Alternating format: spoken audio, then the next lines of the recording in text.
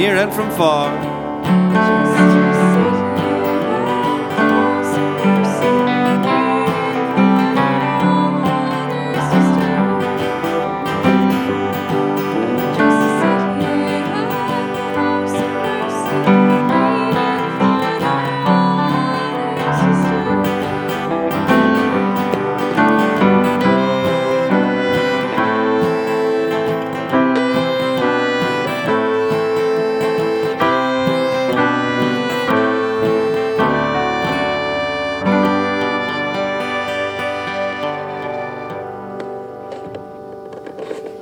I like to think about the life of wine, how it's a living thing. I like to think about what was going on the year the grapes were growing, how the sun was shining, if it rained. I like to think about all the people who tended and picked the grapes. I like how wine continues to evolve. Like if I opened a bottle of wine today, it would taste different than if I'd opened it any other day, because a bottle of wine is actually alive. And it's constantly evolving and gaining complexity. Hi. Wow. Hey. Phyllis is here. Take the center there. I think actually, if you move closer, it actually will be better, because then he can turn it down, and then we could, Oh, okay. I think so. I have rarely been told I speak too quietly. Ever. I don't think ever. Yeah. And look at this jacket. I know, isn't that nice? Really nice. Thrift store in Boston. We look like some weird art rock band or something. We do. Yeah, or the Lone Gunmen. I think we look like a perfectly normal art rock band. All right. Speaking of art rock bands, Yeah. we are going to be doing a book study on this book, Compassion and Meditation, the Spiritual Dynamic Between Buddhism and Christianity. And it's starting this Tuesday. There are kind of little outline here. I can't help myself. I've taught doctoral students for over 25 years, so I have to make a syllabus, which I never follow. And so we're going to be starting that. And they can find those on the table in the back? On the table in the back. I got a bunch of those. Do I have to be a Buddhist? You do not have to be a Buddhist Do I have to or be a a Christian? Christian. Oh, No, neither one? Neither one, no. Right. I consider myself a small B Buddhist and a small C Catholic. So, Oh, cool. And I'm going to talk That's a more great about mix. that next week when I'm preaching. Okay, so, if these guys would just be quiet a little bit. Okay. I can finish talking about the book study. It's not our strong point. I know. Where's Debbie when you need her? Okay, so Debbie's doing great, by the way, and if anybody wants to know. And she says hi to everyone.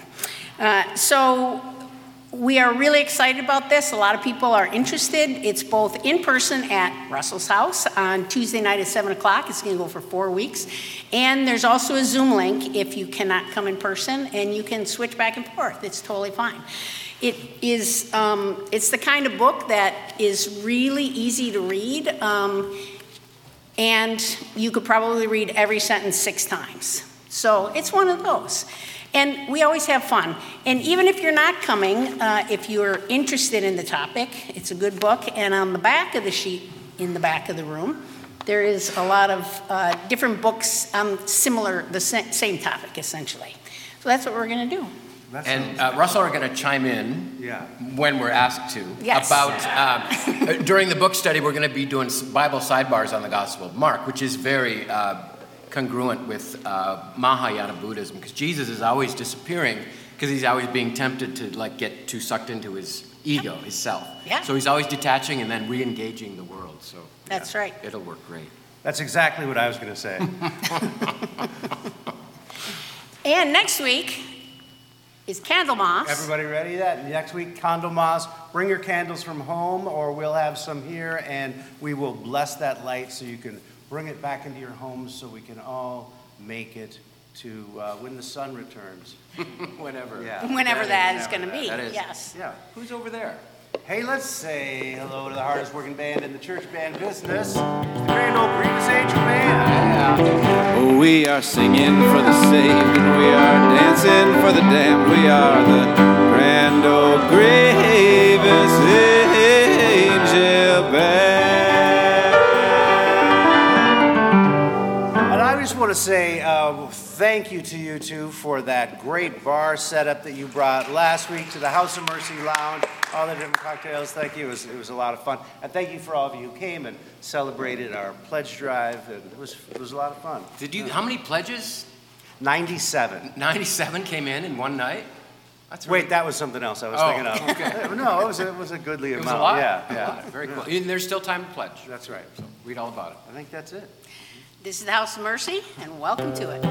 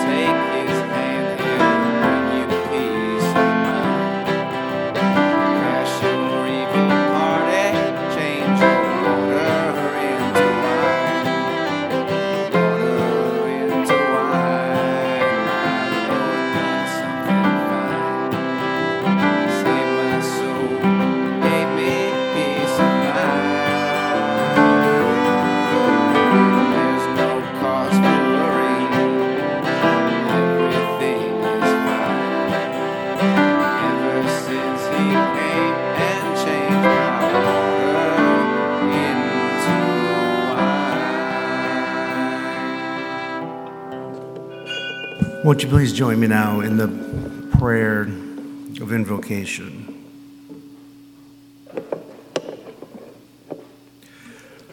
God of mercy, we have come here for different reasons, some of us with great intention, some of us out of a lack of anything better to do, some of us has just ended up here, some of us wanted to be simply with other people. Make us aware of your presence. Make us aware of the mercy in this room filled with this community. Help us to slow our breathing, slow our thoughts, that we may truly be here now. Amen. May the peace of Christ be with you all. Let's share a sign of peace with one another. I'm going to sing you a song that I can't remember if I've sung here before.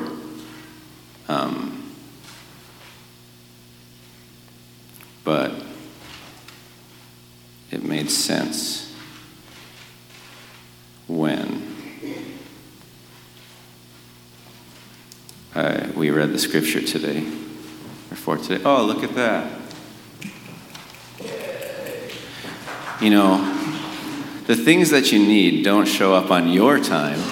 They show up on God's time. I heard in a sermon somewhere once. But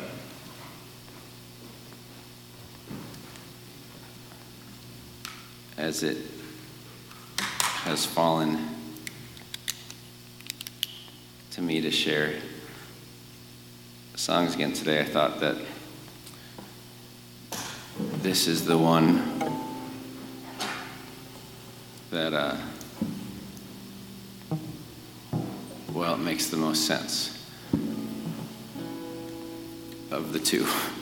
But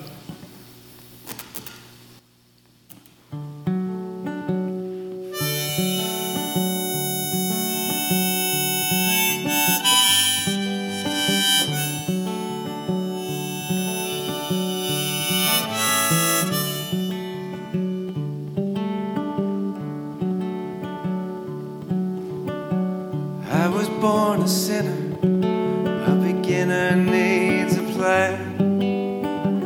Heaven finds a minister, hell defines a man. Jesus, I'm a prisoner, can you change my mind?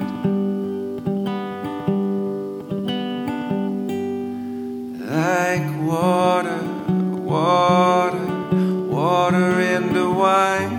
Like water, water, water into wine.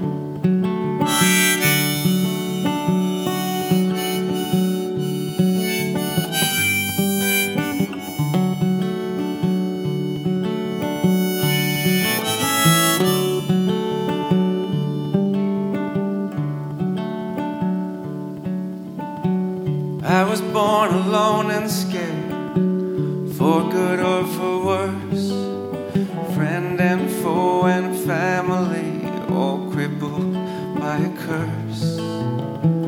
Haunted by our history, can you turn back time?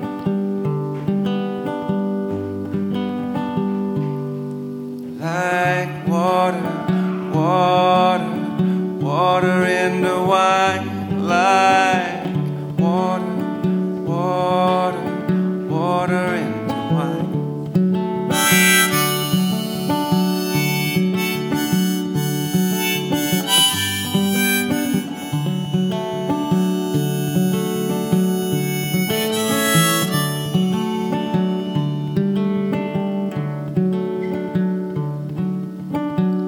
I was born a stranger to the nearest of my kin. Hard to recognize a face until you look within. Can the darkness of this place turn into sunshine? Like water, water, water into wine.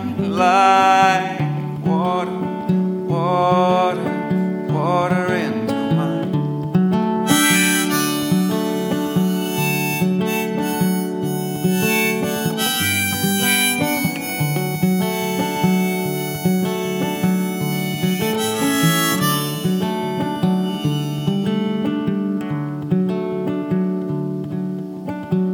I was born a criminal, guilty from the start. Evil is as evil does, piece by piece in part. Can a thimble of your grace change a heart like mine?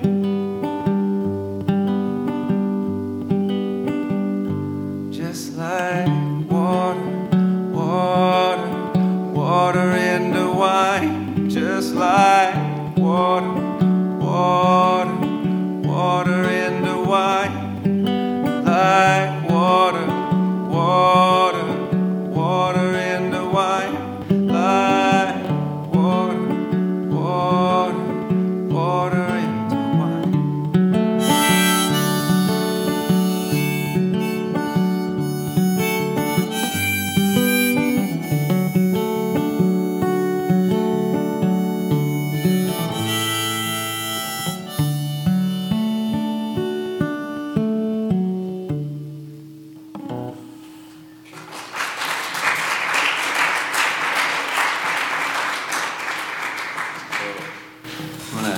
try to share one more song with you.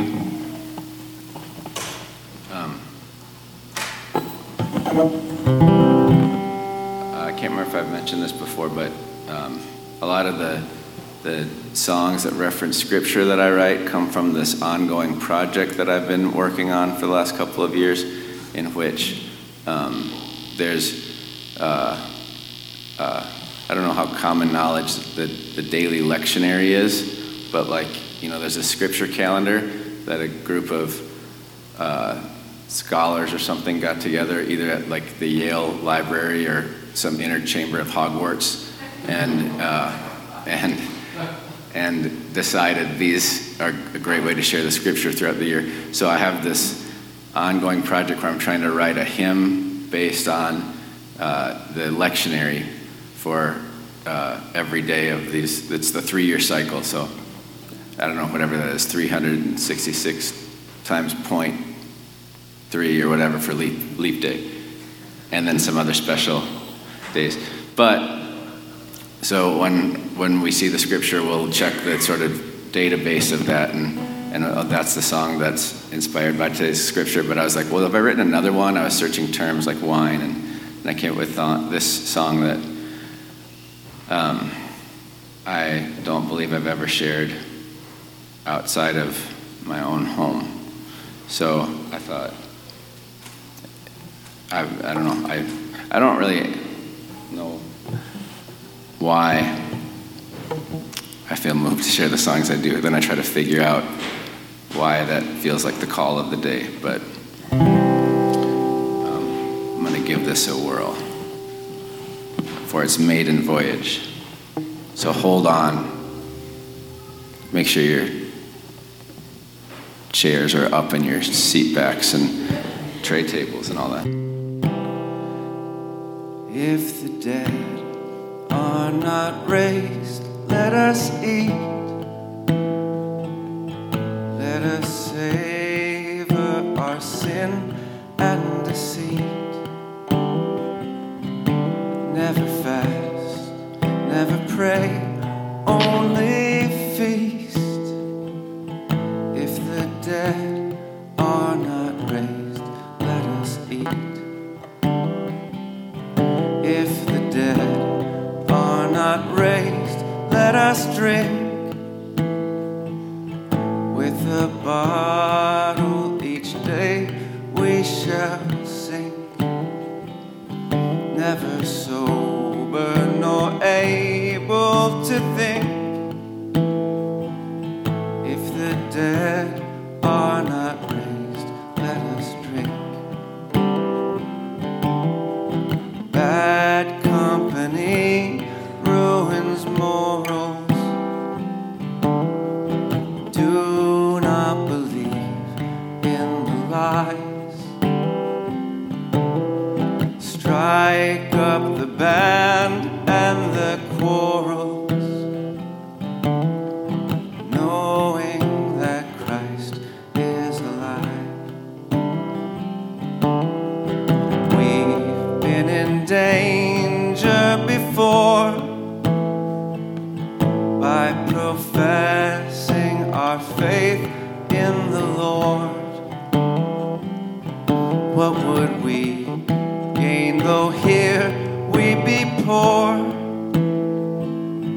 If he were not raised up and adored. Bad company ruins morals. Do not believe in the lies. Strike up the band and the quarrels, knowing that Christ is alive. In Adam everyone dies. In Jesus the dead shall all rise. Though we do not know when, where or why, all will be well in thee by and by.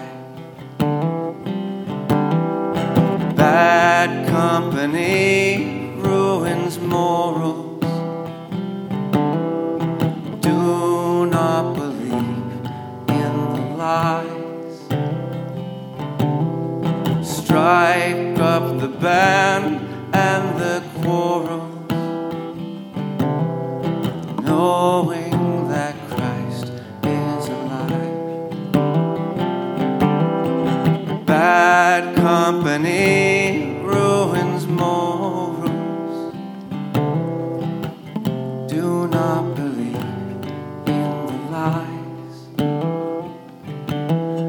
Strike up the band and the quarrels, knowing that Christ is alive. Won't you please join me in the prayers of community, all and each prayer with God in your mercy, and I invite you to respond. Hear our prayer.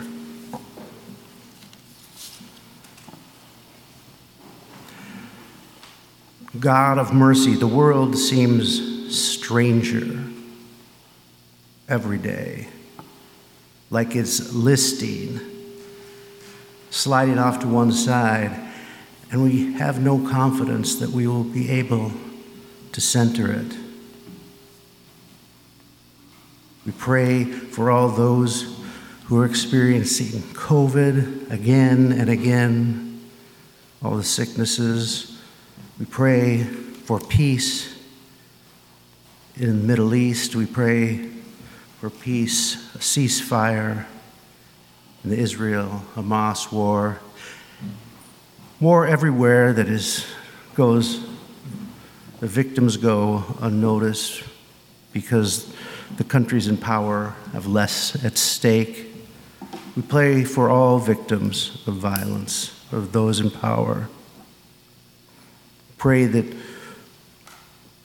we can resist the political divisions as a means of control, that the lies can slip by us.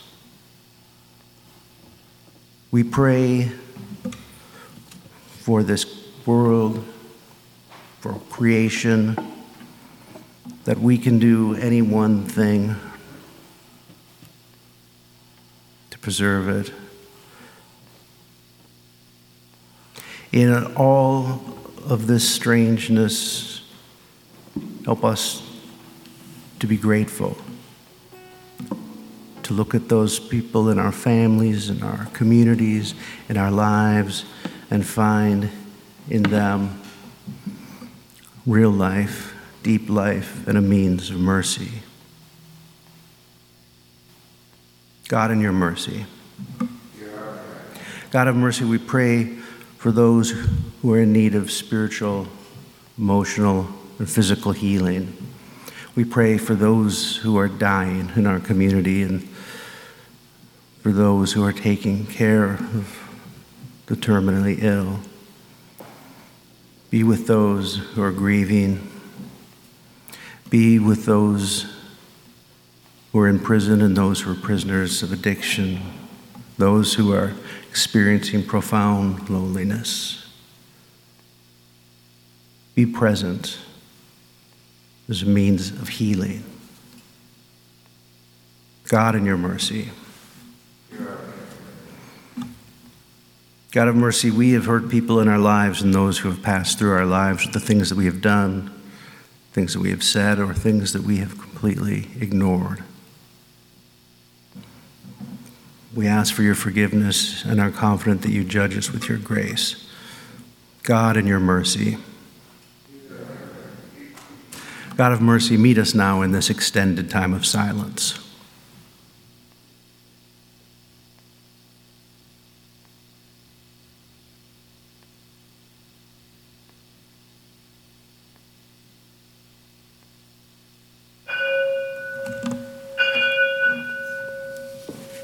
Amen.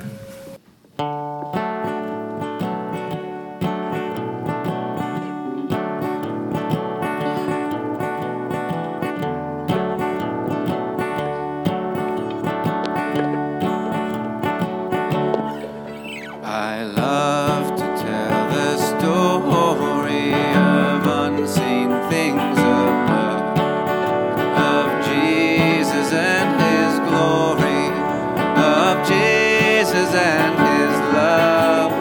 I love to tell the story because I know it's true. It satisfies my longings as nothing else would do. I love to tell the story, will be my theme in glory, to tell the old story of Jesus and his love. I love to tell the story, how wonderful is he, and all the golden fancies of all our golden dreams. I love to tell the story, it did so much for me, and that is just the reason I tell it now to thee. I love to tell the story, will be my theme and glory, to tell the old story of Jesus and his love. I love to tell the stories is pleasant to believe. What seems each time I tell it more wonderfully sweet. I love to tell the story, for some have never heard the message of salvation from God's own holy word. I love to tell the story, will be my theme and glory, to tell the old story of Jesus and his love. I love to tell the story for those who know it best. Sing hungering and thirsting to hear it like the rest. And when in scenes of glory I sing the new song, will be the old story that I have loved so long. I love to tell the story, will be my theme and glory, to tell the old story of Jesus and his love.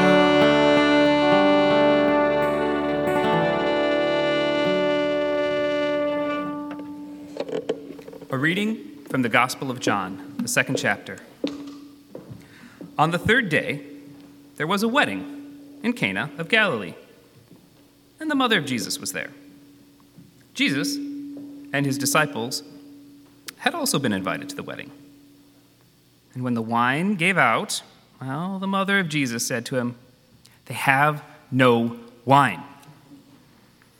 And Jesus said to her, "Woman, what concern is that to you and to me? My hour is not yet come." His mother said to the servants, "Do whatever he tells you." Now, standing there were 6 stone jars for Jewish rites of purification, each holding 20 or 30 gallons. Jesus said to them, "Okay, fill the jars with water," and they filled them up to the brim. He said to them, "Okay, now draw out some and take it to the chief steward." So they took it. And when the steward tasted the water that had become wine and did not know where it had come from, though the servant who had drawn the water knew, the steward called the bridegroom and said to him, Everyone serves the good wine first, and then the inferior wine after the guests have become drunk. But you have kept the good wine until now." Jesus did this, the first of his signs in Cana of Galilee, and revealed his glory, and his disciples believed in him. The word of God. Someday you'll realize how selfish you really are. You're not going in there dressed like that, are you? You kids are really a disappointment. You dress like you don't have a mother. You're almost perfect, except for those fat upper arms. This, my friends, is the voice of shame. And I did not make these words up. 2 weeks ago, I asked people to tell me their stories of shame, their words of shame that they'd heard going through life, and I got way too much material to cover. Doug, you've reached a plateau, and it is not adequate. If you transfer, you'll be a loser, and you will be for the rest of your life. After I dropped band, my band director would always refer to me as Little Miss Could Have Been. You're just not college material. And finally, I'm not mad at you. I'm just disappointed. My close call with shame in the 4th grade, way too old for this to happen, I peed my pants. Yes, a snowy winter's day. We were just in from a big lunch and lots of King of the Hill and snowball fights. We were allowed to keep our snow pants and snowmobile suits on. And I was feeling so tired, so sleepy. I believe I actually drifted off. And maybe I dreamed I was at the urinal, and I woke up to that unmistakable warm sensation running down my leg and this puddle forming at my feet, which I stirred in with the dirt and slush from the playground. I've only recently come to feel an enormous sense of gratitude for not being outed. Can you imagine the lifelong shame of the "he pissed his pants in the 4th grade" label? Praise Mrs. Dornquist, who must have noticed. Praise Tom McDonald, Mary Meyer, Karen Thomas, Joel Butenhoff, Todd Lundeen, who all sat near my desk. Praise the 3 p.m. bell and my slow exit from the classroom to the out of doors, where I could wash my snow pants clean with the new fallen snow. We all know it, that voice of shame, a voice that can paralyze, push us down, curl us up to our core. That voice that says, you will never be good enough. Welcome to this 4th Sunday of Epiphany and part 2 of Dr. Mark's Topics in Theology. Today's topic, shame. And we have the story of Jesus turning water into wine. And it's important to note the setting. The story is set within a religious system, a purity system. The religious authorities of the day divided their world into pure, in-place things and impure, out-of-place things, a system of clean and unclean. Purity systems in ancient times like that, they provided maps of the entire cosmos, really, in which everything and everyone either fits and is considered clean or does not fit and is regarded as dirty or defiled. Now, the point is this.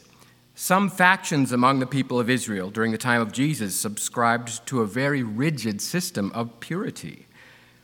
This was an oppressed people, a people whose land and whose honor had been trampled by a foreign army. They were occupied by the Roman Empire. And these oppressed people very much internalized the shame they were taught by the oppressors. They believed this false narrative that they deserved the shame somehow. They looked around and they blamed themselves. And they said, our troubles arose when we got dirty. We must reform. We must become pure. And so out of a slim portion of their ancient writings, they constructed this whole purity ethic by which they sought to cleanse and purify themselves and their people. They were very zealous about this purity code. In fact, they became very nervous. They washed their hands a lot. They were careful not to eat anything that would defile them. They were careful about who they ate with or who they talked to. They divided the whole world into the pure and the impure, the clean and the dirty. We have an artifact, an actual 3rd century Pharisaic document that we can look at. I'll read just a small part of the Pharisaic order of things, a map of the cosmos, basically. Number one, there are such things which convey uncleanness by contact, such as a dead, creeping thing. Number two, they are exceeded by carrion, or dead animals. Number three, they are exceeded by the issue of him that has a flux, by his spittle and his mucus. Number four, they are exceeded by the uncleanness of an animal that is ridden upon by him that has a flux. Number five, the uncleanness of an animal that is ridden upon by him that has a flux is exceeded by what the animal lied upon. And it just keeps going on and on. I won't bore you. But it gets more and more graphic about body fluids and such, all kinds. So we have this nervous people trying to clean themselves up to encourage God to return and restore them to former glories. A people living in shame, shame that breeds more shame. I'd call it systemic shame. And that's the setting for this story. Jesus acts in a really blunt manner, apparently, as we heard Dan read. The prose is very lean in John. Jesus and his band of followers are attending this wedding at Cana in Galilee. And weddings in the ancient Near East were huge, and they lasted the entire week. And no expense was spared in showing your guests a really good time. A truly great wedding would yield great honor, could make you a legend among your family and friends. But a disastrous wedding could mire you in shame for the rest of your life. Now, at this wedding, something socially disastrous did happen. They ran out of wine. The party comes to a sudden stop, bone dry, huge shame potential. So Jesus' mother Mary points out the obvious to Jesus, tells him that the wine has run out, and after an apparently blunt reply to his mother, Jesus asks the servants to take these big stone jars and fill them with water. Having done this, the servants ladle out some water and take it to the steward, the master of ceremonies. The MC tastes the wine and is shocked at how good and rich and complex the wine is. It has aromatic black and red fruit flavors with hints of vanilla, cherry, pepper, plum, and currant, all wrapped in sweet oak with a wild brambly note on the finish. It is weighty and yet at the same time somehow complex and delicate. The MC makes a quip about how hosts usually try to impress everyone by serving the best wine first, and then when everyone has had too much to tell the difference, they slip you the really cheap stuff, the Gallo Central Valley blended from God knows where wine that comes in those boxes. But while the MC and the other guests never even notice that Jesus has somehow turned the water into wine, the disciples recognize this as a sign. Through this sign, the first one in the entire book of John, Jesus revealed his glory, and his disciples believed in him. Jesus' glory is turning the water used for the purification ritual into good red wine for this giant wedding feast. Now, the thing about the Gospel of John, you don't get a lot of great character development because John is all about the symbols, lots of big, bold symbols that are woven together to convey John's grand story of Jesus, the Word made flesh. We have wine here. Wine symbolizes blood, the soul, love for the essential, life. Wine is alive, always interacting with the environment. Another symbol, we have a wedding. The wedding itself is heavily symbolic. The Hebrew prophets proclaim that God will not give up on his unfaithful people, but will, in the Messianic age, once again fall in love with Israel, and there will be a wedding feast. But there is one central symbol in this text, these 6 stone jars. They dominate the story. They take up the narrative space. These jars are big, massive, heavy. Each jar can hold 2 to 3 measures, that is 20 to 30 gallons. So they aren't so much jars as they are drums that are made out of stone, carved out of rock. And there are 6 of these 20 to 30 gallon stone drums. Imagine that we were to line them all up right here, these 6 massive stone jars. The purpose of the jars? They were meant to hold water for the purification ritual, They represent symbolically the purity ethic, this idea that the people must ritually wash their hands before making contact with God. This idea that by cleaning ourselves up, by removing all filth and stain and pollution, we will hasten the arrival of God. And I'd like to suggest that to those who didn't have the means to follow the purity laws, these jars were the jars of shame.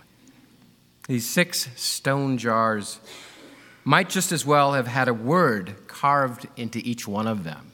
You will never be good enough.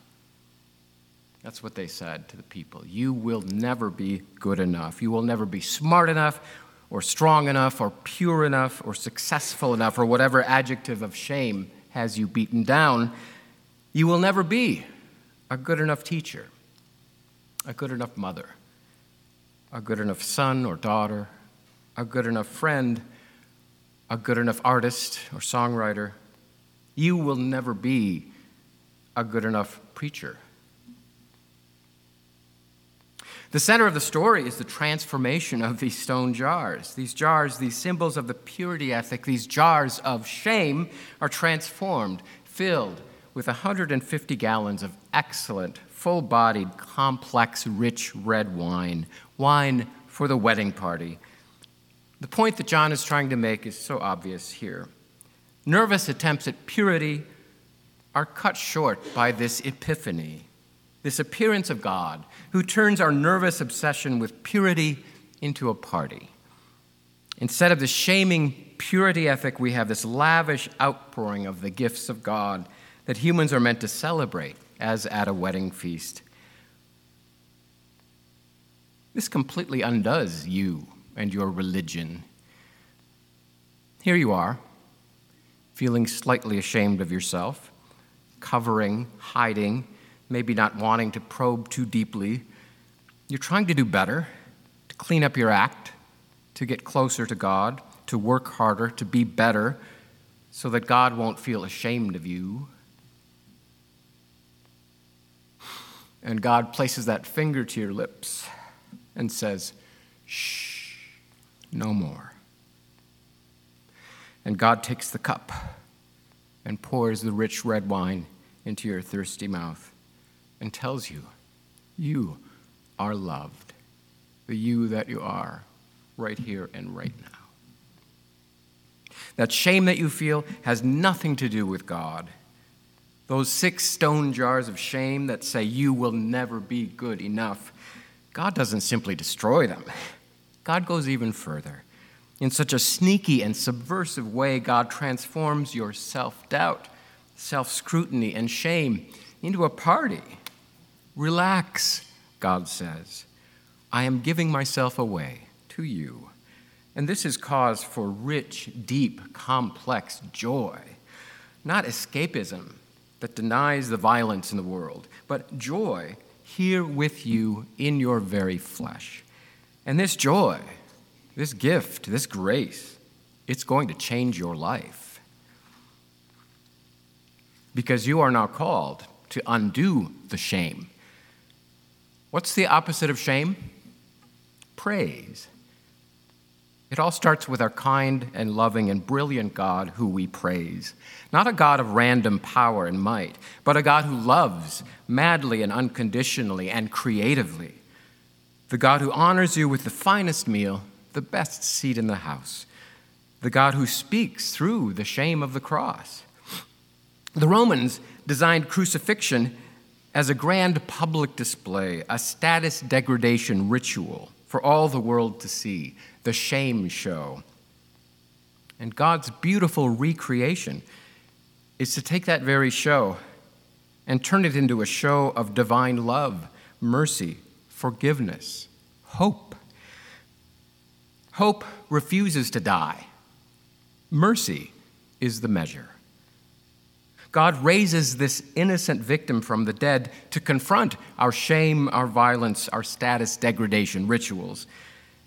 And now you are called, not to shame, but to praise. Praise this God of lavish love who turns your water into wine. Praise your friends. Praise your children. Praise the stranger, the villain, the nearsighted, and the underachiever. Praise the left, praise the right. Praise those who don't deserve it. Praise those who do. Praise God, this God, the source of all goodness, kindness, and love. This story of the lavish outpouring of wine has a nice companion story in chapter 6 of the book of John, in which a crowd of 5,000 are gathered with nothing to eat. Jesus takes 5 loaves and 2 fish and turns them into a meal for 5,000, in which there are 12 baskets of leftovers. Put these 2 stories together, mix in this heavily symbolic mode of John's storytelling, and you have these overtones of the Eucharist meal, the communion table. Though the community of John is beaten down and poor and oppressed, subjects of Roman ridicule and gossip and shame, when they gather around the table, God, the lavish giver, transforms their simple meal into 150 gallons of rich red wine and fresh baked bread for 5,000.